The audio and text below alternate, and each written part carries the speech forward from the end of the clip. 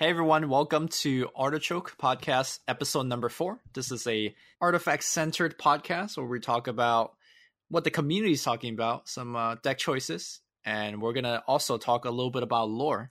I am Lumi, and joining me are two of my greatest friends in the whole wide world. What's up, guys? Why does our rank keep changing every week? I mean, I think that's fine.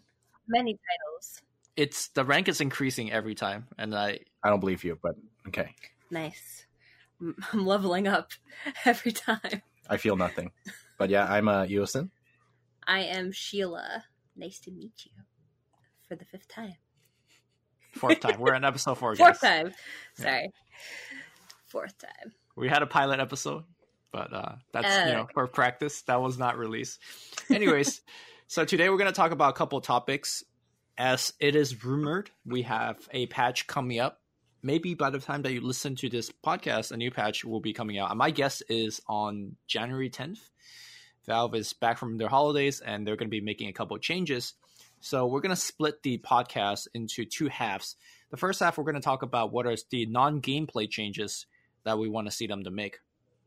As you might know, patch 1.2 brought about a lot of different changes, such as the ranking system, the leveling system, and I kind of wanted to revisit that and see how you guys feel about that now that you guys have more time playing Artifact. Mm-hmm. And also, the second half of the episode, we're going to talk about specific cards that we want to see buffed or nerfed.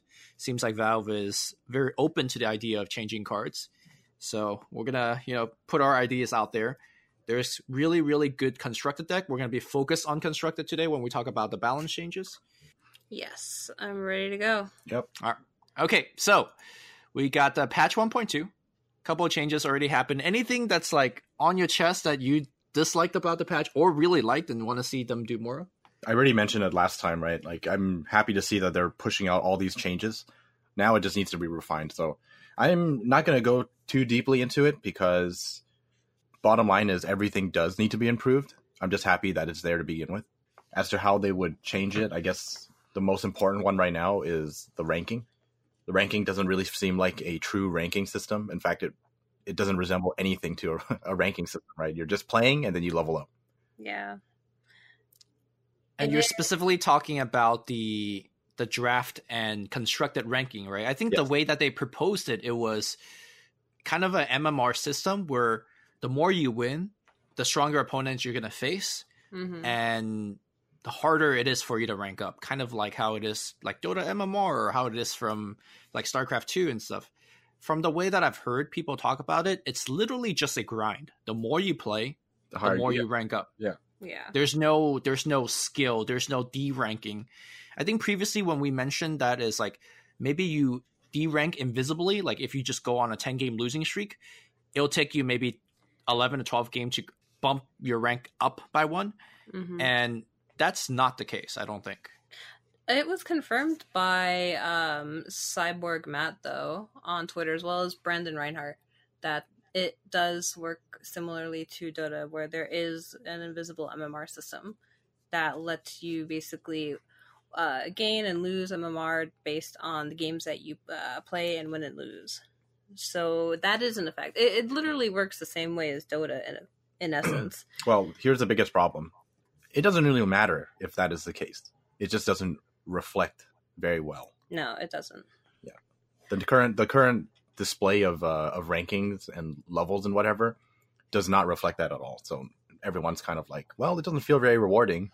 Doesn't feel like I'm going anywhere either. So. It just feels kind of like an achievement because it's basically the max rank that you get is what will always show for you. So it shows how, like, the highest that you've come throughout the season.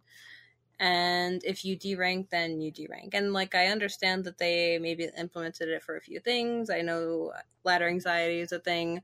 They also probably want to just make people feel good when they play and not demotivate them. But it just doesn't have the same kind of accomplishment that a true ranking system would. Yeah, it also might go back to the fact that maybe Valve doesn't think a ranking system is good to have, and it's kind of just a byproduct of what the community is asking for, and they're kind of just appeasing us. I don't know if that's actually the case, but I'm maybe guessing here. They have done 180s on, there's no way. Their designs. There's absolutely no way they would that's the case. Like, they must have had something in mind. They just weren't sure what they wanted it to be.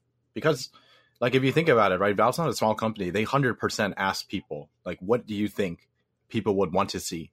And unless they asked 100 people who clearly have no idea what they're talking about, I'm going to guarantee you 99% of them said there needs to be some sort of progression, right? Some sort of ranking, some way to see how good you are compared to others. Then why wasn't it implemented on launch? Don't ask me. They probably asked. They probably listened to the 1% who said, "Nah, don't need it," and the other 99% were ignored. Who knows? I don't know. We will not be privy to. Because if I was asked by Valve, "Should you see a ranking?" and there was hundreds of me, all 100 would say, "Yes, implement a ranking system." Not even one. No, not even one. Impressive. Nice solidarity. I have no weak genes. So, okay, I brought up the comparison for the ranking system to Dota, right? And you could argue, well, maybe Dota's kind of the same way. It's a bit different, though, because after a certain point, you actually get numbers attached to your rank. If you hit Immortal, which can be anywhere from, I think, like top 2,500 players. Wait. Is that correct? So let me stop you there. That's an entire separate thing already. Even before that happens, there's already a very big difference in the fact that there are skill brackets before Immortal. That's fair. Right? If Artifact had something like along the lines of, Legend, Archon, Ancient, that's already a step up. I mean, you could argue that the levels are kind of like that no, too. They are not. No. You have to understand from a consumer point of view, it is not the same. It is very different. And Artifact needs something like that. They need... I don't know what the best way is, but they must be thinking of something. So, Yeah, using Dota as a comparison, generally when the number is thrown out there, there's some sort of feeling that you associate with that number, right? So going a couple years back, before all these Immortal Arc, I don't know what is associating with what, because I don't pay attention to that. I only knew when there was a strict number system for the MMR, right? Yeah. So back then when 8K was considered really high or 10K is considered really high, if you tell somebody, oh, I'm a 5K player, I'm a 6K player, they could immediately tell what your skill level is, right? Yes. Right now, when somebody tells you, hey, I'm ranked 65, the only thing I know about that player is, oh, you play this a lot. That's it. I don't know how good or bad they are. And I don't think that's a good way to use a system like that. Yeah, maybe don't call it a ranking system, because this really isn't, at least not the way that we knew ranking system to be. Call it whatever, like a leveling system, if you want to call it that. But it's not at least the ranking system that people are asking for, personally. It's not. Although when you bring up, the Dota comparison and how, when a player mentions their MMR, you can immediately tell how skilled they are. I always keep thinking of the Dota Reddit memes where it's like, 3K scrub, 4K scrubs think they know how to play, but really they're just slightly better than 3Ks. You're 5K, you think you're pro, but you're not really there. And I'm wondering if they wanted to steer away from that kind of like toxic community side by not attaching numbers like that. I think that's actually a very interesting discussion. I'm not sure if we want to have it today, but whether ranks are actually good or bad. Yeah. Yeah. But either way, I think we're all pretty agreed that we do want to see an actual ranking system, and this is not it, but they did make a step in the right direction, so we're looking forward to seeing what they do further on. I'm going to go ahead and say that it's 100% more beneficial to have a ranking system.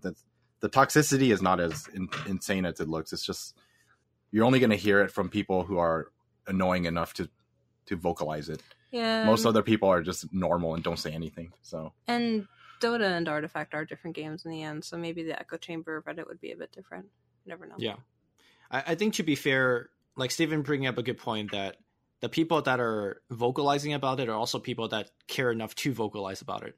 Yes. You and I are making a podcast where obviously we're more competitive than the usual players, so we want a ranking system, but we're not really sure if that's actually beneficial to the game as a whole. It would make me happier, but obviously I'm not a good representation of the average player base. That's me. I'm going to go ahead and say that it would be good, just because of how in-depth the game is. The only kind of people you're going to attract to the game are mostly going to be competitive anyways. So yeah. Okay. So another big kind of topic of discussion was about the monetization system. I think we touched on it a while back. Steven, how much have you spent since we actually had that discussion on Artifact? This is about 2-3 weeks ago, I think. Since we had the discussion, I spent $0. Okay. Mm-hmm. I didn't buy anything. I had nothing to buy. I haven't spent any money as well, but to be fair, I went pretty ham when Artifact first came out. I actually had to spend maybe, I want to say, $20-$30 more, simply because I wanted to play Constructed, and I didn't have 3 Time and Triumph. I didn't have certain cards, so for me to play Constructed, I had to put in a little bit more money. But in terms of event tickets, with the addition of the recycling cards, with the addition of patch 1.2 where you got extra packs as you leveled up, I think I actually gained tickets. I don't think I've lost extra tickets. Mm-hmm. So I think for the 3 of us, we were all somewhat baffled when people are saying that like it's too expensive to play. I could see how it can be too expensive to play, but at the same time, it's not applying to us. I mean, another thing too is market prices have definitely dropped if you want to play Constructed.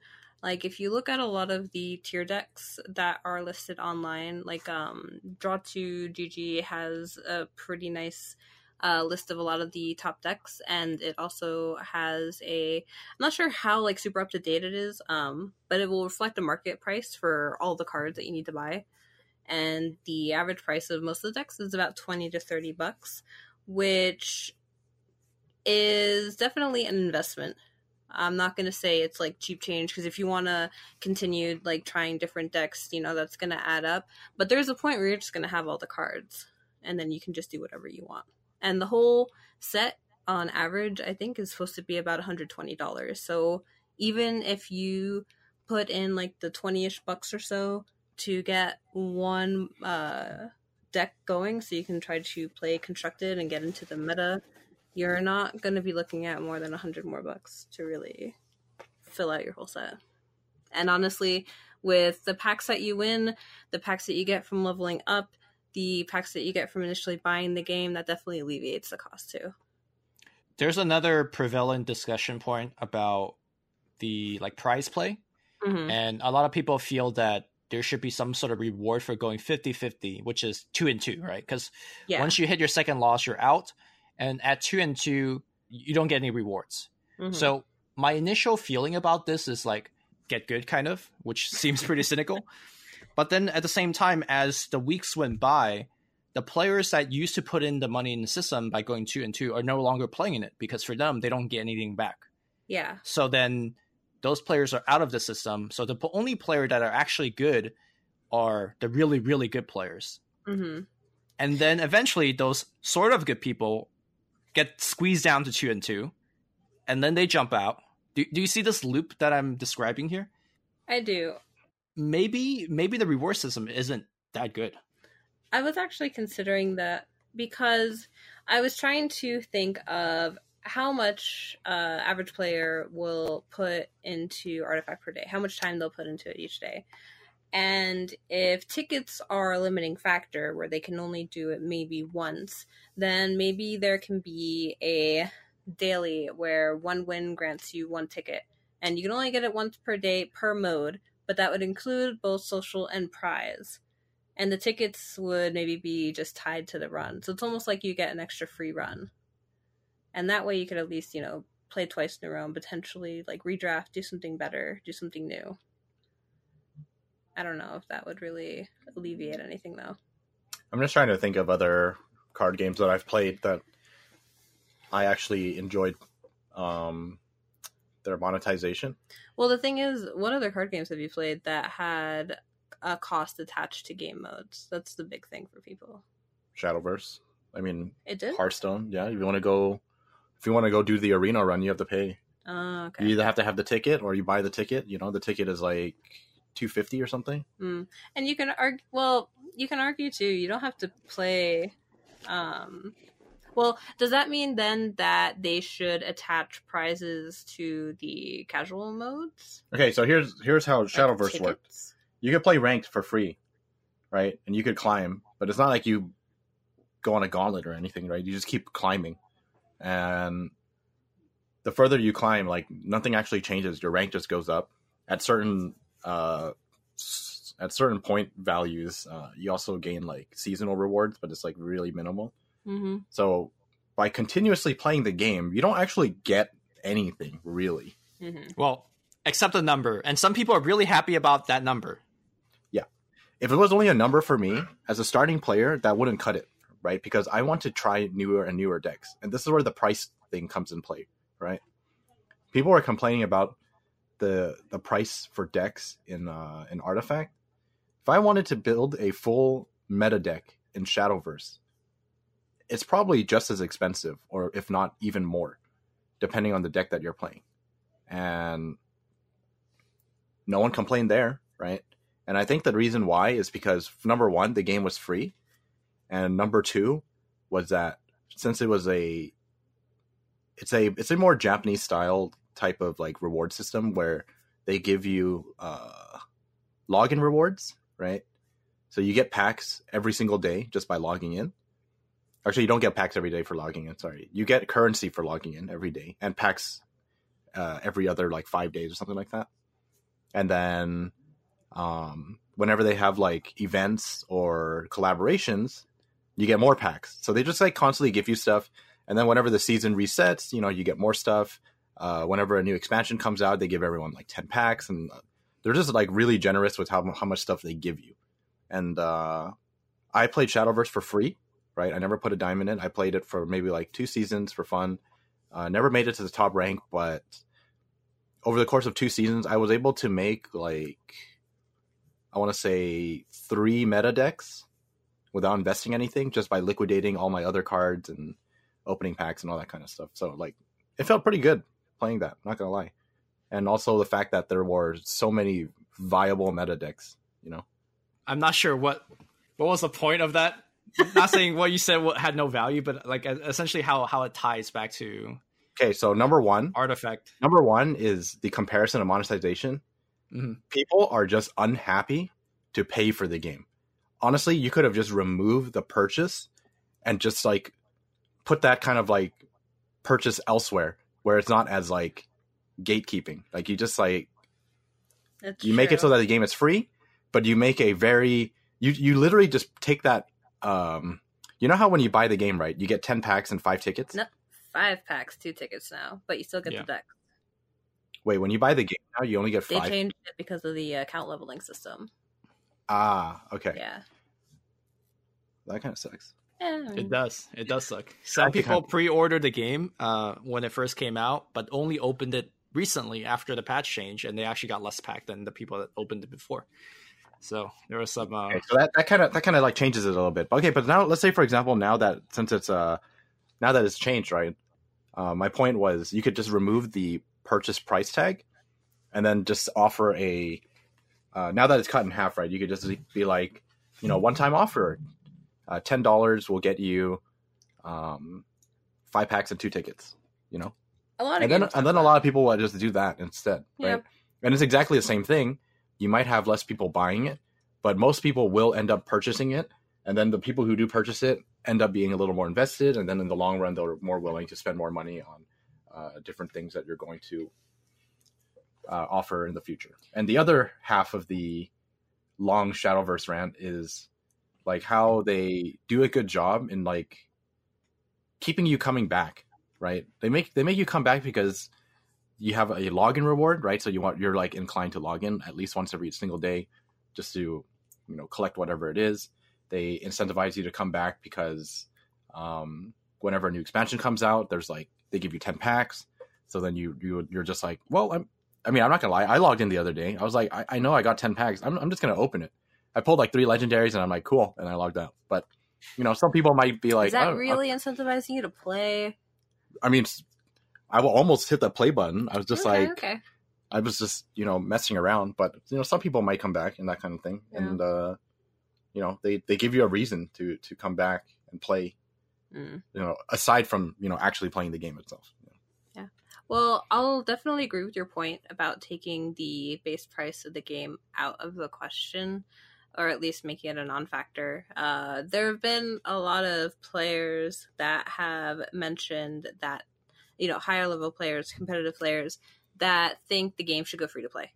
And instead, you should just have some kind of, system within the game, or a shop system in the game where you can like buy packages of packs for like a discount price, like an introduction pack. Hearthstone has something like that. I'm pretty sure almost every card game has like an introduction beginner's pack. Welcome to the game. Here's some packs for super cheap, along with our in-game currency. I don't know why they don't introduce cosmetics either. Well, that's down the road. That's down the road. Yeah. Yeah, but they didn't even say anything about it.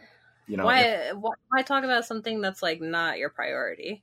People are just going to be like, "Why are you guys focusing on cosmetics when you should be fixing your rank system?" And no, but not that though. You just say no.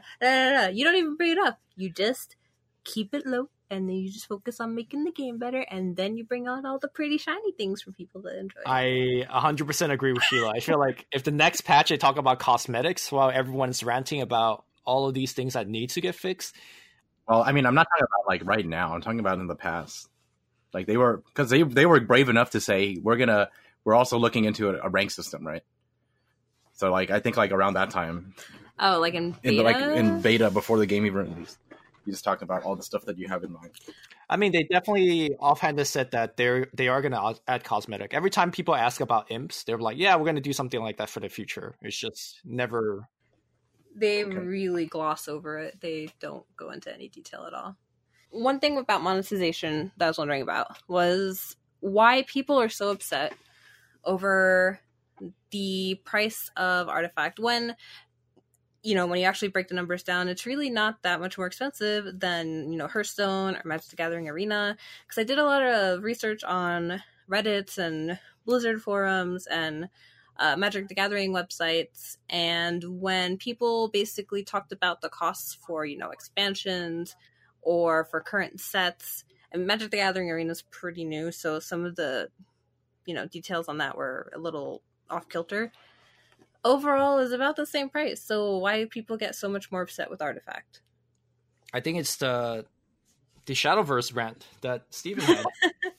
The fact that you have to pay 20 to get exactly. It's the stigma of everything, right? Like you have to pay 20 to get the game. You have to pay $1 to actually play in the prize play. Mm-hmm. Whereas you get the game for free. You don't have a lot of cards, but you get the game for free. Honestly, I think it comes out to be about the same, like you mentioned. I think Artifact's even cheaper. It is cheaper compared when you guys talk about the competitive like deck experience for Shadowverse. Like you had to play for 2 months to get 3 competitive decks. Yep. Right now, if I want to put down $20 for Mono Blue, and then if I want to switch deck tomorrow to like Red Green Ramp, I maybe lose out $5, but I could sell my Mono Blue and then switch into Red Green Ramp that much cheaper. You don't have to wait 4 more weeks of grinding to switch decks, and that's really, really good. If people know what they want to play.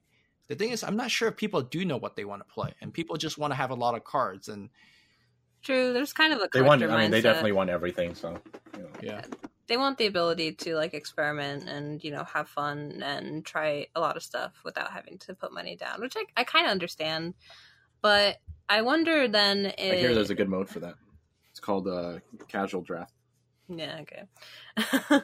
I was also wondering, and I kind of brought it up earlier before, but if getting into prize play has some kind of barrier to it, should the casual play where you don't pay any tickets still award you a single ticket so that you can at least do basic entry level prize play, maybe like once a day?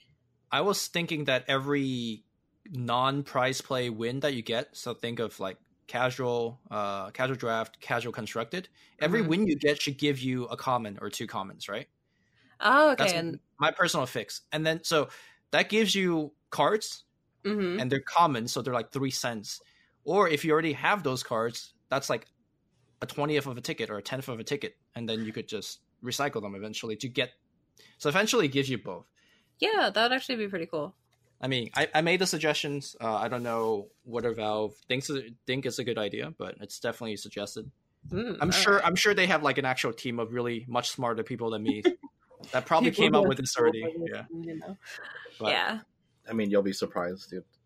You could have as much time in school, and you would still get this wrong. So, honestly, having a consumer point of view is much more valuable than you would imagine, I think. I mean, that's why they haven't designed Wisp yet, right? You still haven't sent in the Wisp design. Yeah, that's true. God, I don't know. I don't know. They need to fix their game first, so I don't want to overload them with this. You know? How kind of you. Yeah. At least personally, on my wish list is a better ranking system coming in the next patch, and I think we spent quite a bit of time on this discussion. So let's move on. The next part of the podcast is about the same thing, but less so about the flair of the game, but more so about the game itself. How will we balance things? So in patch 1.2, Valve has shown that they are changing and they're willing to balance cards. There were a lot of heroes and cards that got buffed, and a couple of heroes and cards that got nerfed.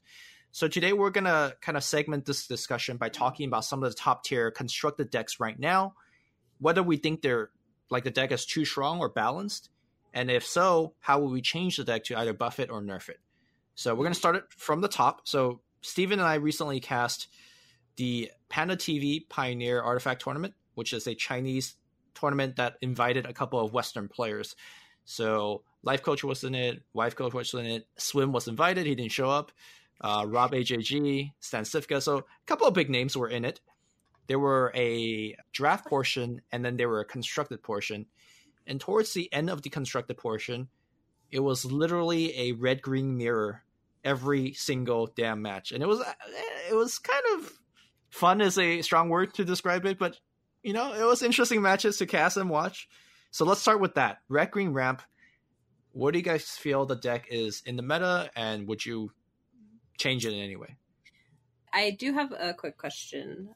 So most of the Red Green Ramp, how many of them included Drow Ranger, and how many of them excluded her? Like almost all of them excluded her.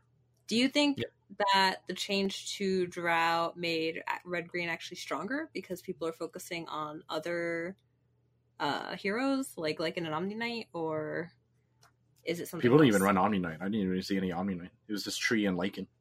Tree and Lycan? I wouldn't say stronger. I would just say different. I think Drow Ranger has her place. Drow Ranger very good against the blue decks because Gus just kind of locks blue out, at least how old Gus was. Yeah. But I think in the new world, where it's a lot of Red Green Mirror, Drow's actually a liability because her body is quite weak.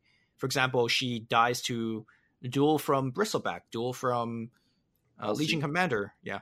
Whereas if you put a Lycan, 10 health actually makes you stay, and the card that Lycan brings you, the Savage Wolf, allows you to be much more proactive. And in the Red Green Mirror, being proactive is more important than being reactive, which is what Gus gives you. So out of a lot of the Red Green decks, we saw versions without Drow. So the deck even got cheaper, if you want to think of it that way. There was one copy of it in the finals that included Drow, but I kind of feel like that is not a good representation of the meta. I feel like if you just tell me if you ask me what Red Green Ramp right now is, I will tell you it's Lycan Tree, X, Bristle LC. Those five. Yeah. I see. I agree. That's the most common version of it that we saw. There was a decent variation where they ran Tidehunter instead. Yeah, it wasn't one of the decks in the finals was a Tidehunter Drow replacement, but I didn't really like that much. But I think we did end up seeing one that replaced Bristle for Tide, and that's actually not bad, especially when you somehow managed to avoid Red-Green Mirror. That Kraken Shell actually was super, super crucial to winning a lot of games. So, but other than that, Kraken Shell is such a good card, honestly. Well, Initiative is just insanely good. So I guess we're all in agreement that the deck is quite good. Obviously, a lot of Chinese player brought in the tournament, and it's considered to be the tier 1 deck currently. Anything to change about the deck? Would you change the ramp aspect? Would you change the payoff aspect of the ramp? Earlier, Stephen was mentioning something about Time of Triumph. Oh no. The karaoke. It started. No. I can't. Why? How? Isn't it a Monday night? Dude, how? It's a Monday night. Alright, anyways. I was talking about Time of Triumph earlier. And I was talking about how if any part needed to change, it's going to be Time of Triumph. we watched so many red green ramp that it actually just became a race to see who could time a triumph first. Like even turn 2 emissary wasn't enough to win a game, but a turn 2 time a triumph will definitely win you the game. I would definitely start with that first. Any specific proposed changes? I wrote down a couple of different variations of how I would nerf time of triumph. How to nerf time of triumph. All right, you want to hear my ideas first? All right, wait. I got one first. All right, I got one first. All right. Time of Triumph, 8 mana. It gives you +6 to everything, right? Instead of 4. Okay. You may only target 1 unit. Ooh. Okay. That's fair. You may only target 1 hero. Yeah. I feel like that's in line with what Red is more trying to do. It's like buff 1 really, really strong hero. I don't know if 8 is the right cost for that. Maybe you should like lower to 6 or something. It'll be a really nice theme, right? 6 mana, 6 to everything. Well, I think that's too powerful, though. Is it too powerful? Is it too powerful? I don't think it is. The siege, the cleave, the armor, like what? I don't think it's more powerful because there's a lot of ways to answer it 1 for 1, right? If you cast 6 mana, the new proposed Time of Triumph, Coup de Grace answers it temporarily. Like, Cleansing Rite answers it temporarily. I think the fact that makes Time of Triumph currently really strong right now, it's an AoE spell. And once you play it, it doesn't matter what you do. Like, eventually it's going to get you. Yes. So I actually like your change, but I don't know if I would put it 8 mana. 8 mana would make it a dead card, right? That's what I feel. Exactly. Yeah, it's too low impact the turn you cast it. So there's 2 changes I thought of. Number 1 is reduce all the stats to 3/3/3/3 instead of 4/4/4/4. I feel like that.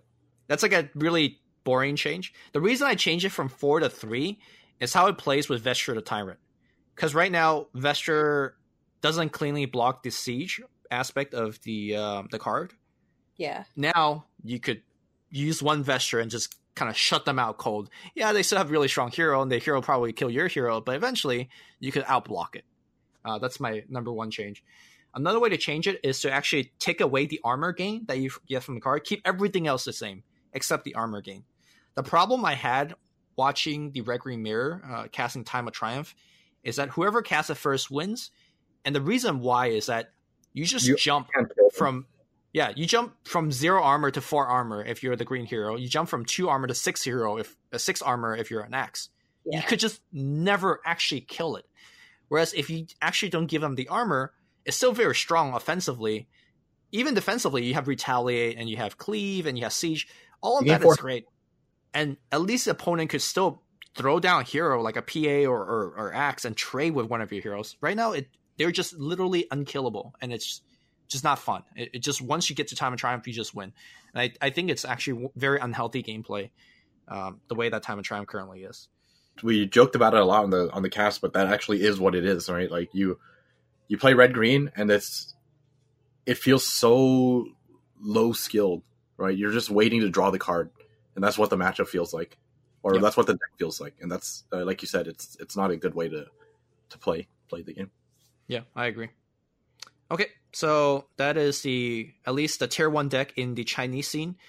Perhaps the tier 1 deck in the Western scene is the mono blue deck. We saw a lot of top players pilot to tournament victory. Obviously, Hype with the Story Cup swim on his online tournament win. They both had sometimes they had a 40 card version, sometimes they had a 44 card version. Yeah. I think this deck is a little bit more controversial, whether it needs buffs or change or nerf at all. Obviously, in the Western scene, a lot of people consider it to be the best deck. Also, it's a deck that's not very fun to play or watch, or maybe even play. Do you guys think that this deck needs changes? Or do you guys think this deck is balanced? Well, I will say a lot of people are unhappy with Ogre and multicast right now. I know RNG is kind of like a tricky topic. Is that a lot of people, or is it Petrify? It's Petrify and a lot of Reddit. Like, there are a lot of people who think that the RNG mechanic needs to have some kind of limitations, because when you have somebody that just happens to multicast 5 Arcane Assaults in a row, it's pretty ridiculous. That was a great Reddit clip, by the way. I saw that. Yeah. So, I mean, I like multicast as a effect. I think it's neat and unique. and it really caters to like, digital card game effects or whatever. But having some kind of upper limit to it would also be nice. I actually agree. I think like the idea behind it is great. I think it's a really fun mechanic, but there needs to be limitations. It can't just be so ridiculous when it comes to luck. Like, let's say if you had like Salamena and you just go off and you end up copying, like half of your cards. I mean, of course the game is not fun for the other person, right? I mean, if you want to make him really like Ogre, you could just make it so it could multicast anywhere from 1 to 4 times, like 2 to 4 times, and it just instantly casts it. Like, it doesn't put it in your hand; it just like does the effect immediately. I don't know how I feel about the RNG in general. Like, you guys brought up Ogre Magi. I think Bounty Hunter is another fine example of this. I kind of like this type of RNG in the game. It adds variability, and I believe I'm kind of a pretty competitive mindset, but I'm okay with RNG because I feel like, I don't know, I think the game is actually less fun if I could math out exactly what happens. That part is obvious. That part is obvious. What the point I'm trying to get to is there needs to be limitations, because it's not a good thing to have in the game when honestly the chances aren't even like that low. When what you can pull by the limitation is 25% of the time you'll copy a blue spell. That says on the card. Isn't that the limitation? Or are you talking about something else? Well, what I'm trying to say is it's not out of the ordinary for you to copy like 3 times straight. That's like, yes, that's how math works. That's how 25% works. That's game breaking. Like, it's not game breaking. It's yes, no, it's game breaking. It's game breaking. Like, if it happened to you, you're just going to be like, wow, I can't believe that happened. It's not fun. Like, it's not good. You can't possibly tell me that it's something that should happen. I think it should be changed. Like, I'm fine with the mechanic itself, but it can't be allowed to happen like 6 times straight if you're lucky enough. From a philosophical standpoint, I think Mono Blue needs to be changed, but I would not touch Ogre personally if I would change Mono Blue. What do you think the other issue is with Mono Blue? There are 2 cards I would look at. Number 1 is Aghanim Sanctum. Kind of insane what the card does. 1 turn cooldown. Yes, yeah. So that's where I'll touch it. I'll probably change it to a 2-turn cooldown. Right now, there's no skill to the card where you just click that button every turn and you just get mana. I feel like if you have a 2-turn cooldown on the card itself, then it makes the card much more skill based. If you want to go Sanctum and go Sanctum, refresh, Thunder God's Wrath, and then do multiple Thunder God's Wrath, that's good. You better make sure that the Sanctum is prepped and ready the previous turn and you don't use it, or you make sure that you can't double up spell in the next turn. At least that makes you plan ahead a little bit. And I think, that fits Mono Blue, right? All they do is plan ahead and think about what spells to cast. I think just changing them from 1-turn cooldown to 2-turn cooldown automatically adds so much more depth to the card. And of course, it is a nerf to the card. That's a fair change. I agree with that. Second card. Another proposed change, and this is the more boring one. I think they should nerf at any cost somehow. Whether it's changing it to 4 mana, whether making it do 5 damage instead of 6. I feel like the card is a little bit pushed. I'm okay with Blue having Annihilation because their heroes suck, and all they have to do is like wait till mana 6 before they could do anything anyways. Yeah. And I think that's fine. But I feel like with the combination of at any cost plus Annihilation, it really it just shuts out a lot of, like, some heroes are just not playable. I personally think like Prelix is just not in the meta because she just dies. A lot of black heroes just can't be played because they just died to any cost. So yeah, I would look at that card, but I don't think Mono Blue's that strong, and I don't think it needs to be changed. No, I just think that the RNG shouldn't be limited by that kind of limitation. Like that, just a chance based limitation. I'm not a big fan. But like a good example is like look at Crystal Maiden, right? You get 2 mana back after you play a card. That's nice and simple. Like, what if Ogres was like, you have a 25% chance to multicast once per turn, but if you don't multicast, the chance increases by X amount of percentage until you do multicast, and then it resets back to 25%. Ooh, and since it's a digital game, you could just keep hovering to see what the number is at. every time you cast a spell. Pseudo random generator. It's a pseudo random, right? 17%. And if you get a copy one card, you should be happy, right? One card, it's manageable, and you benefit from it. Great, everyone's happy. None of this. I'm gonna Arcane Assault 6 times straight and win the game, that kind of thing. Or I'm going to Salamene and Dimensional Portal multicast 6 times and spawn 60 creeps or whatever. None of that. You know what's a really cool idea that you just brought into my head? So, gonna jump away from Artifact a bit. I'm gonna talk about Slay the Spire. It's a deck building game that you're building a deck as you go through a dungeon and you fight enemies and stuff. And one of the mechanics in that game, there's a relic in there. So every 10th attack that you do with that relic, it doubles the damage of that attack. Yep. So you got me thinking, like, multicast should have a tracker, like a number tracker. Every 5th cast, you're guaranteed to multicast. Or every 6th card, you're guaranteed to multicast. Then, all of a sudden, again, you're planning things out. You're casting things like Compel or Cunning Plan. You're trying to tick up that counter. Even across lanes, right? It adds to that counter. And then on that lane, when Ogre is casting, you better be casting something good that you could guarantee to proc that multicast. I don't know. I think that might be more interesting than the whole, hey, 25% of the time. Yeah. Anyways, that's a lot of time spent on mono blue.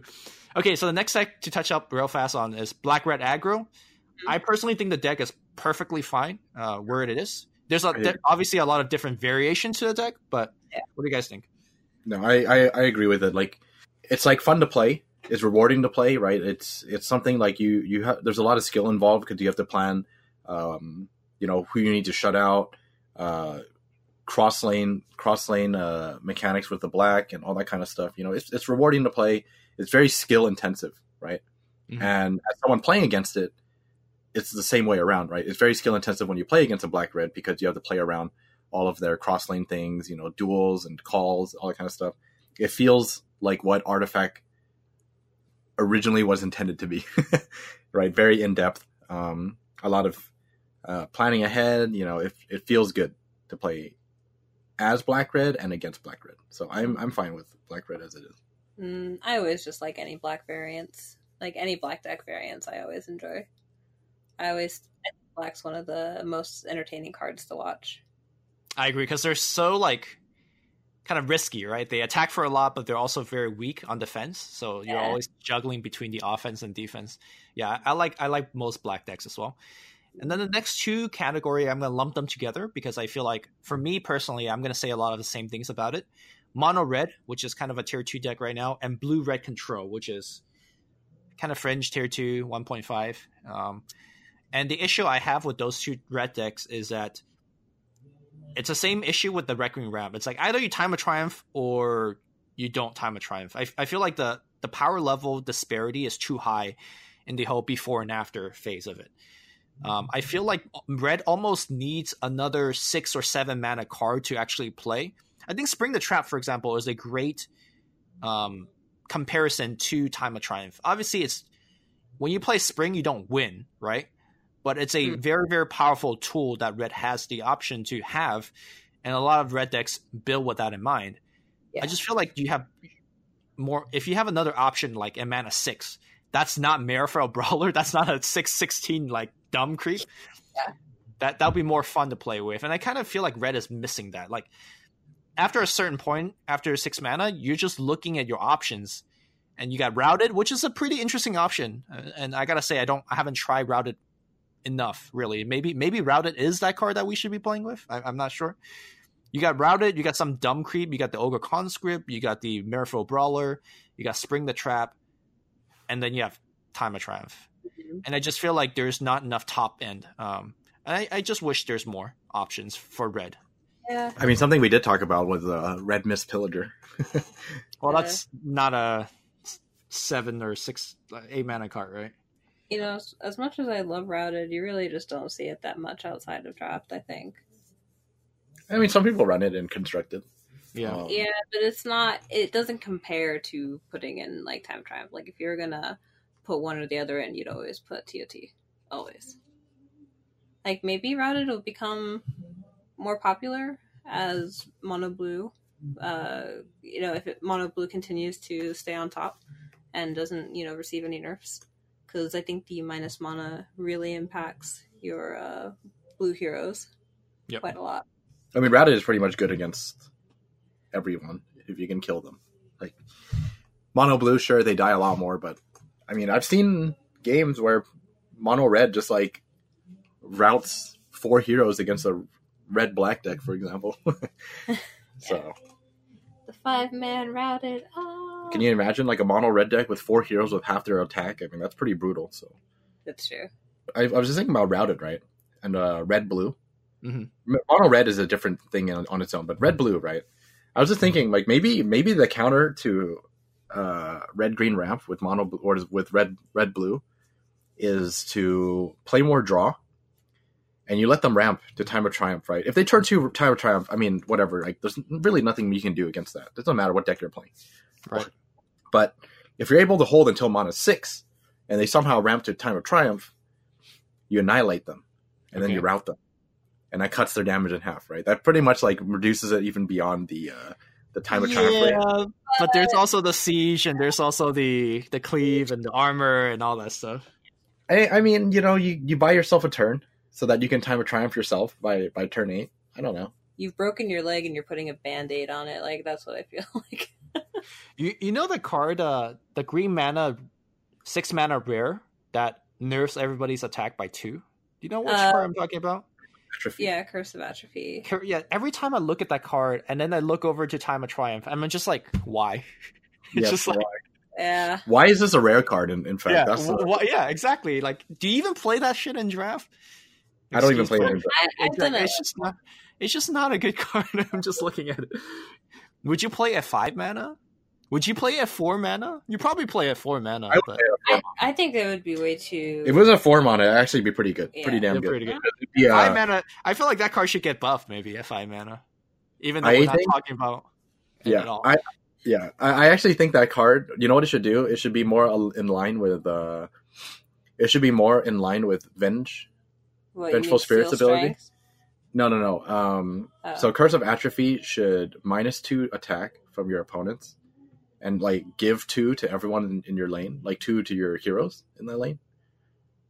No, why don't you just make it an aura? Like you just make it a modifier. I mean. Ooh, I like that idea. What if it's like 6 mana?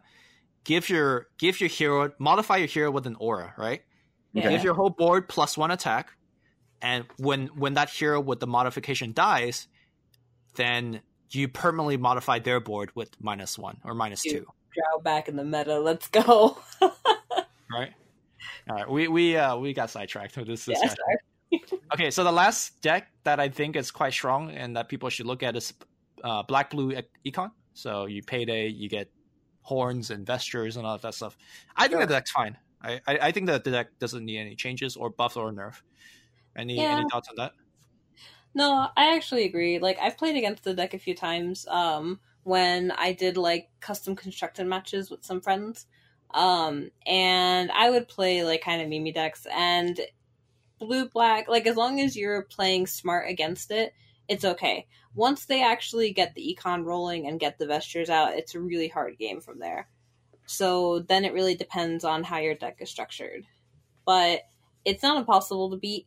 And it has a lot of its own strengths, but I think it's in a pretty good place all in all.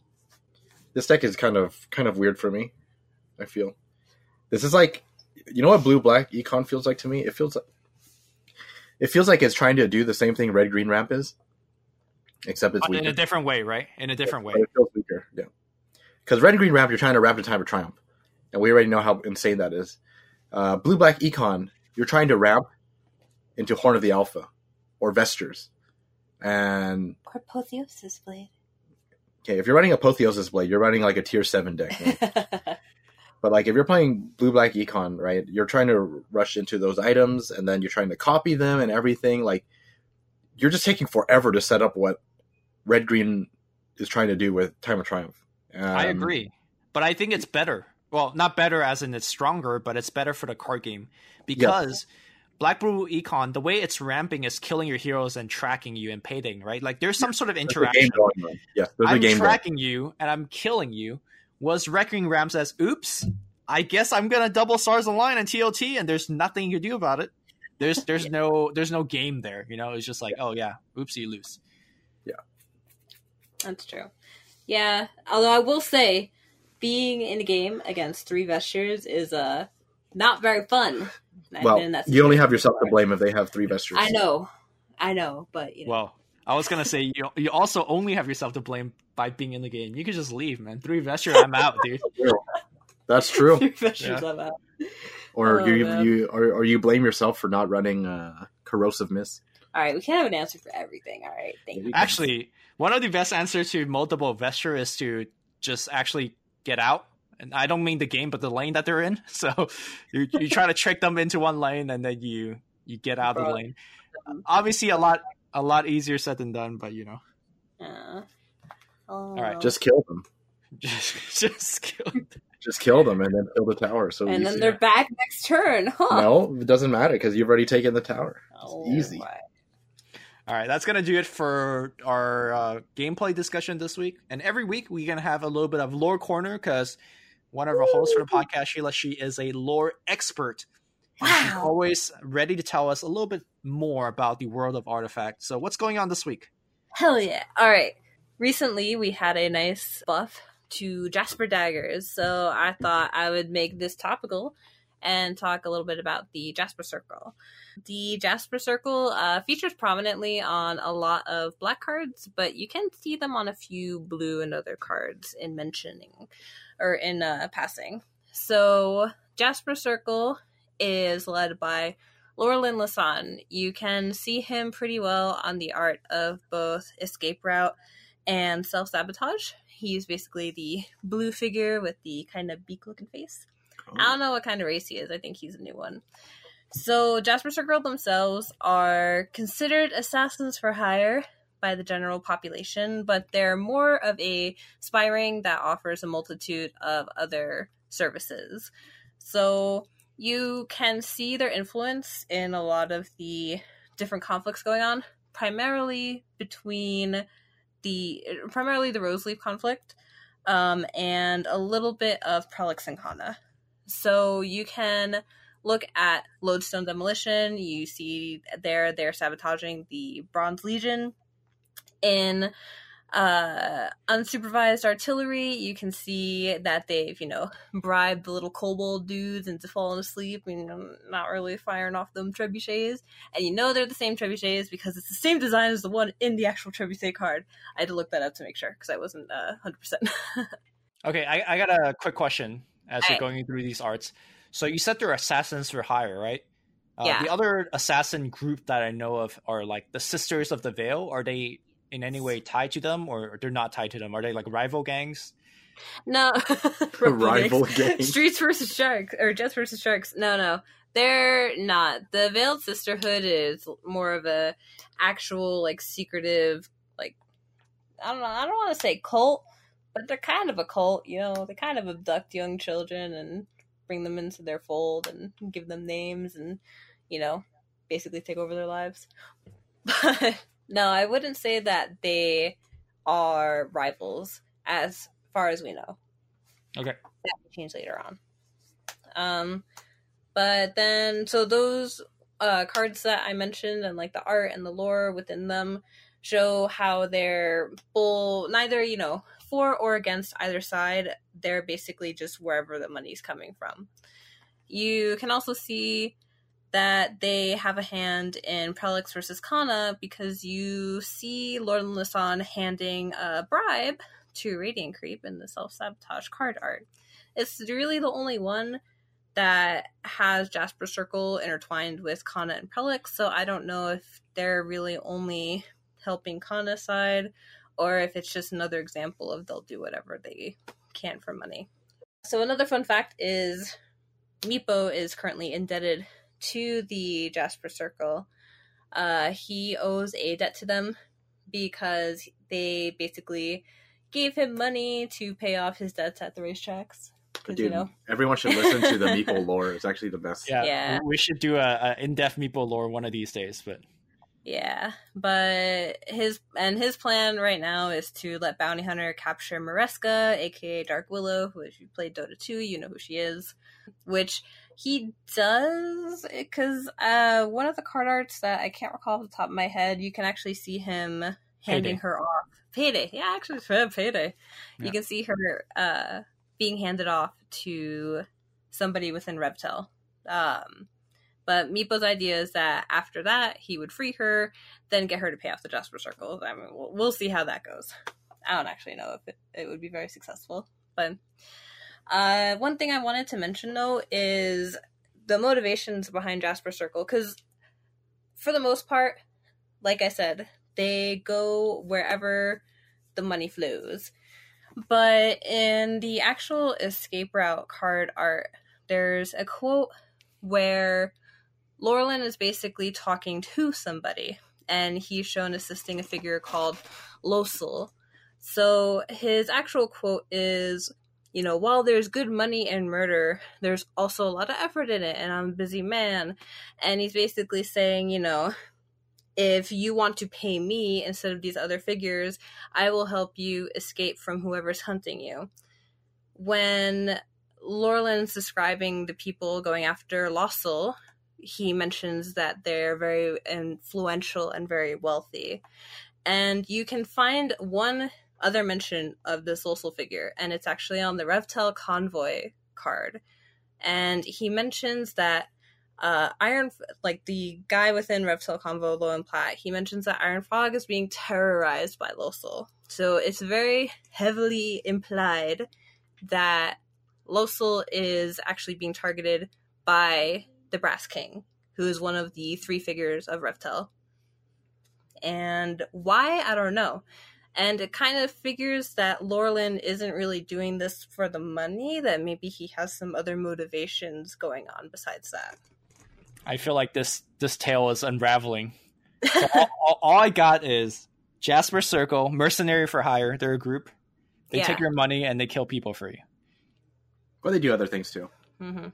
No, but I'm saying that's what you would expect. But if you unravel like this little bit of lore, it shows that the leader of Jasper Circle might have more motivations than just money. Like there's the potential that there's some other underlying storyline there. Okay. There's always more. Yeah. Is he good? Bad? Find out in set 2, maybe. Please give me more lore. Okay, so that's going to do it for the podcast episode. But before we end the podcast, every week we're going to rank some silly things. And it's always somewhat hard to come up with these topics. Last week we talked about our favorite candy. This week Sheila picked a topic. And it's the top 3 things that spark joy. Yeah, David and I Don't say David and I, because I only watched a single episode of it. And I don't plan to continue on. But you could tell what sparked joy is. So there's a new Netflix show called Tidying Up with Marie Kondo, and she is a Japanese woman who basically goes to people and helps them figure out how to declutter and organize their lives. And these aren't like people who are pack rats or anything. They're just people who maybe have let things get a bit too far and they just don't know how to make things like organized and, you know, don't know how to unpack everything. And there's like a lot of emotional baggage behind things too. It's a very interesting show.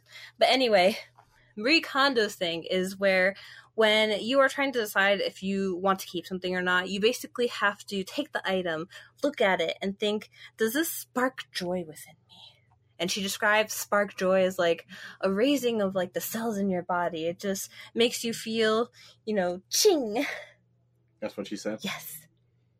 So how am I going to answer this? Because not a single thing in life sparks joy for me. What about me? I got nothing. So, I mean, I'll start off first anyway, since I shamelessly ripped the topic off to begin with. So I made my things that spark joy household related, since that's kind of the show, but you guys can do whatever. So one thing that I really, really like to do, and Steven is aware of it, is organizing my shelves. I like decorating my shelves. I don't just put my books or my comic books on there. I've got like all sorts of like stuffed animals. I got like mugs. I have these little like graded like folder things that I have pins stuck into to decorate them. I'm all about that stuff. I gotta make them look nice. Okay, weirdo. my life. All right. Next, I like to maximize my space efficiency. After moving in with this gentleman, I have learned the value of trying to make my space as efficient as possible so that I don't feel claustrophobic and closed in. Because this guy did not care whatsoever. And to be fair, there's now, 2 people occupying the same space that only one person was in. So it's very easy for things to feel a little overwhelming. But once I actually get things organized in a nice way, it makes me feel really good. Really so happy. Can you give an example of what maximizing space efficiency means? Yeah, sure. So for example, I came in with a whole bunch of new clothes, right? Couldn't really figure out what to do. So I ended up buying a bunch of hanging racks. I bought my own clothing rack that I inserted into the closet so that we could have 2 different layers for the clothes. Gonna be installing more space racks and stuff so that we can have kind of floating shelves going on, that kind of stuff. So it's like buying a broadsword instead of a short sword. Exactly. You just one slot, same slot, but just more efficient now. Exactly. Wow, tying it to the game. And then my number one thing that makes me happy is making the bed. This seems like a really dumb thing, and I know a lot of people hate making the bed, but a messy bed, when I look at it, It's a messy life. Yeah, messy bed's a messy life. I just came up with that. Right. I don't believe it at all. All right, anyway. When I wake up and make my bed and I look at it and it looks all nice and clean and just neat, I feel good about myself. And I'm yeah. That's all right. how I'm gonna start the day. I'm gonna just call you out real fast here because when I go over, no. The bed is not made. I always wake up before this guy does, right? Oh, I see. He's already in the bed. By the time I leave, he's usually still in the bed. So I don't always get to make the bed. I wish I did. So Steven, this is saying you should make the bed. Not true, because I have to drive her to work, which means she could make the bed before she goes to work. Yeah, but you're always the last one to get out of bed, and I'm always Steven, it's time to go, and you're all right. So you get out of bed, and then you get ready in 1 minute, and then we get out the door. So that means you had 1 minute to make the bed, but you don't do it. I can't make the bed in 1 minute. Okay, I'm gonna talk about my Spark Joy list. So that's all I got before. I didn't know this was household related, so I actually had to. I went through midlife existential crisis because I was like Steven, nothing gives me joy. So I had to really dig deep and think about what actually makes me happy. I have the list now after actually I sat down for 30 minutes preparing for this. This list took me longer than preparing for the podcast. Okay, so at number 3 is the first time experiences. And no, it's not what you're thinking, but sort of it is. It's basically the first time I discover something new or amazing. So, I mean, think of your favorite movie, right? Mm-hmm. It's that first time you watching the movie and the realization that you could never get that first time back. Like if I could wipe my mind and watch Spider-Verse again, that would make me really happy. But I can't, right? I already seen Spider-Verse. Or the first time I discovered this cool combo in a card game or something.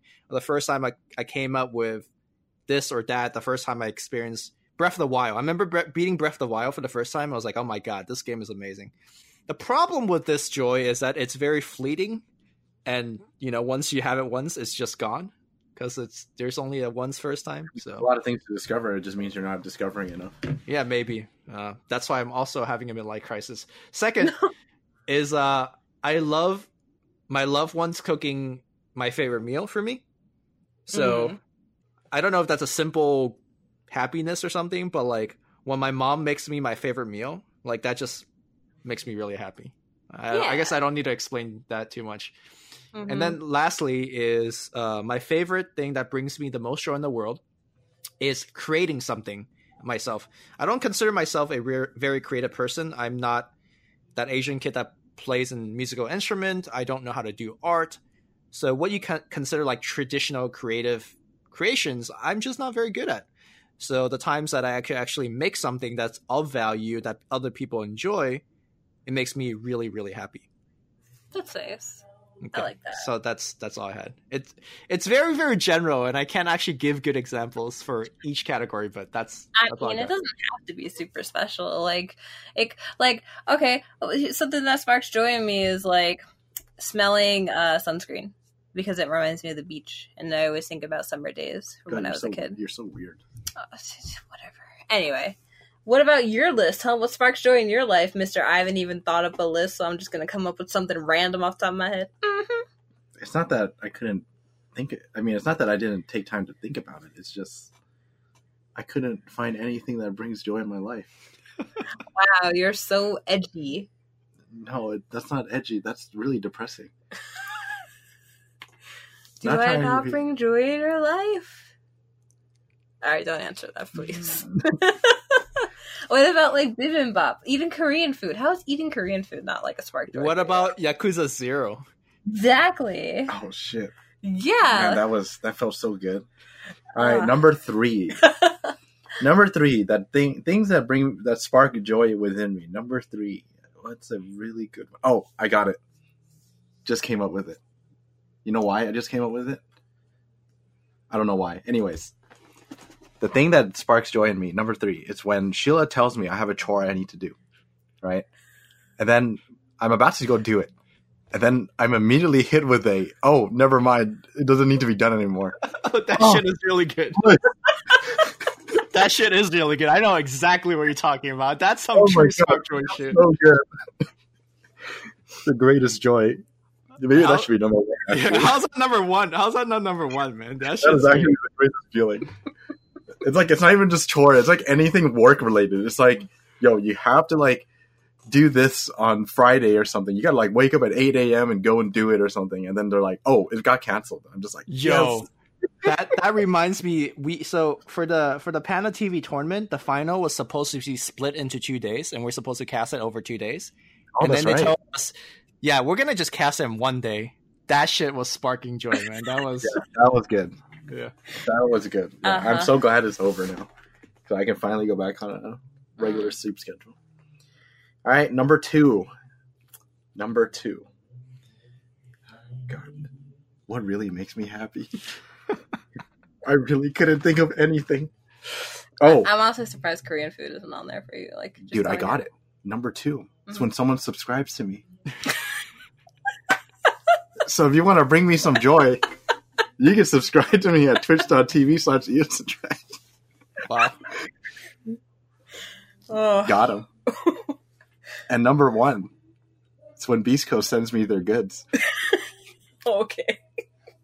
Hey, I'm gonna be real. They send me like enough clothing to last me like 3 years. So that's true. You only wear like 5 shirts. As an Asian, when you get to save money, dude, that's the biggest part. Wait, I just realized something. Applying discounts. Oh shit, that's good. Oh my goodness. All right, that's my number 1. Applying discounts. Okay. Dude, I went to Qdoba the other day, and we finally had enough points to redeem 1 free entree. And the original price was like $27 for 3 orders, and I was like, wait up, let me scan this. Scanned it, and it was like, oh, your order is now $17, and I was just like, god damn, I just saved $10. Amazing, just amazing. And I just couldn't stop telling myself and my brother. I went with Alex. It's like, bro, that was so cheap. 3 meals, like 3 Qdoba meals, only $17. We just saved $10. You know when you're Asian, when your top 2 out of 3 sparking joy is money related. Oh man! All right, guys, that is gonna do it for this episode. I hope you guys had as much fun listening to it as we had fun doing it. This podcast is weekly, and if you want to talk to us, btsartichoke@gmail.com is the way to reach us. Our mailbox is extremely lonely, and we would love to answer your mail questions, but you gotta send them first. You can follow myself at Luminous Inverse, my lovely co-host at InsertFail, as well as at AosinDota. And of course, you could spark joy in Aosin's life by watching his stream at Twitch TV/AosinTrash, and I guess subscribing as well. But that's it. Thank you guys for listening, and we will see you next week. See you later.